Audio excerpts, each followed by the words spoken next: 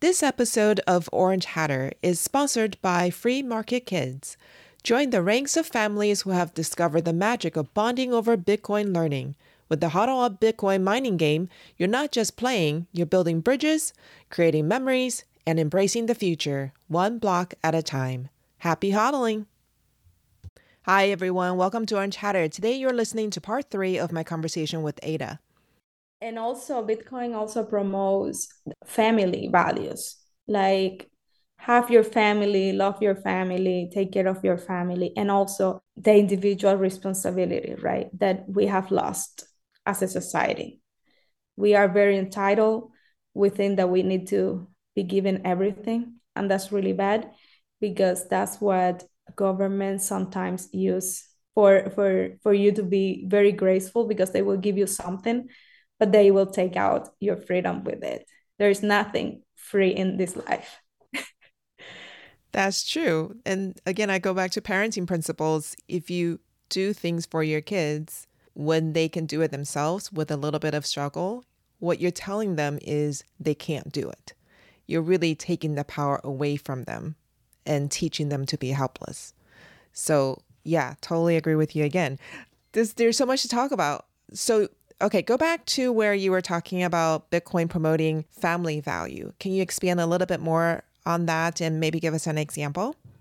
I think that in this case, if your money, think about it right now. If you have a family, you have to work 2 or 3 jobs to be able to pay the house you are in, the food, the tuitions for your kids at school, and all of that. If the money and every time, every year, you will need more money, so you will need to do other jobs to be able to reach those. And as more jobs you have, less time you spend with your kids. So there is, you will not be able to teach them anything. You will not be able to nurture them, spend time with them, play with them. You will probably outsource that to the schools and to the tablets or computers because so you need them to be quiet, so you are working, so you will give them that and they will not have your attention and your time. So that's why. And also it promotes healthy habits. So take care of your food. So just don't go out and buy everything that anybody does that you don't know what is in it. It encourages you to also encourage you to buy. You see that it's a lot of promotion of buy local, so you promote the local businesses, right? Which at the same time is stimulating the economy, your local economy, so these big corporations are not going to be able to get all the market, and everybody has like kind of an opportunity to provide their values and their products to the consumers. So that's something that is, and that is an opportunity for any family to have their small business and to contribute to society and to provide value for others. And at the same time, they will teach lessons to their kids and things like that. I think, and at the same time, it will promote like individual responsibility, which kids is really good for kids because if they feel responsible, they will fight for what they want. They can do whatever they want. Yeah, for sure. Family, there's so many kids out there who have so many opportunities, but they feel extremely lonely because of what you said, because they are left alone because their parents are working. And I think I was listening to somebody talk about her work, and she would snuggle with her children while she was working on the laptop. So her body was there, but her mind was elsewhere because she was having to work. And I'm listening to her story and I'm thinking, okay, it's outspoken, but there's some message that's being conveyed to her kids, right? And that's what we're talking about, is that family value being kind of sucked away from truly being present in during family time to work, like multitasking. Like you're always having to multitask because you have such a long to-do list. You're trying to provide for your family. And it's very, and the system also is very complicated. So you will have to spend a lot of time try to, because if you, for example, if you want to have some success in finances, apart from your job, you have to learn. That's another second job that you will have to do to learn how to grow your finances. So that is also time that takes that you take out of your life with your family and things like that. And you will at some point, when you, humans, they have the instinct to help each other. So once you learn, you will be able to teach others, and that other is gonna help other in things like that, and the whole society will have the benefits, right? Oh, yeah, for sure.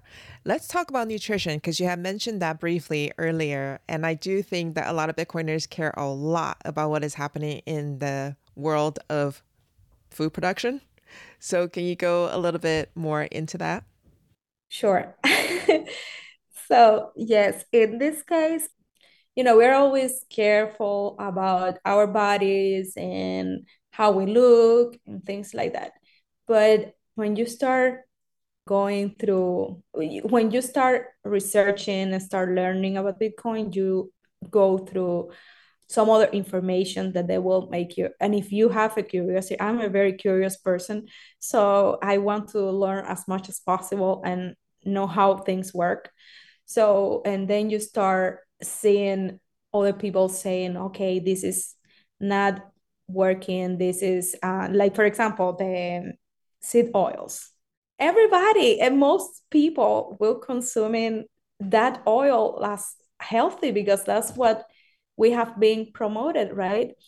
So, and then you start going through the science behind it, and then you discover, yeah, we shouldn't do that. And then you start trying new things, and you see the results on you. You feel better, and then you start creating new habits and in nutrition. And for example, I was almost vegetarian. I think that's gonna be a similar story. You will hear this story in multiple cases. And that friend of mine, we were talking also about health and healthy habits and nutrition, things like that. He was pushing me a lot about to read about these things. Because like I said, when you come from the tech background, there are all the things that you don't take much care about it. So in this case, I started reading like nutrition books and start digging a little bit more into that. And that is where you start changing your habits. I love desserts. I love ice cream, everything with sugar. And I was able to quit on sugar. And that helps you a lot. So that all of that came from all this habit of reading, researching, curiosity.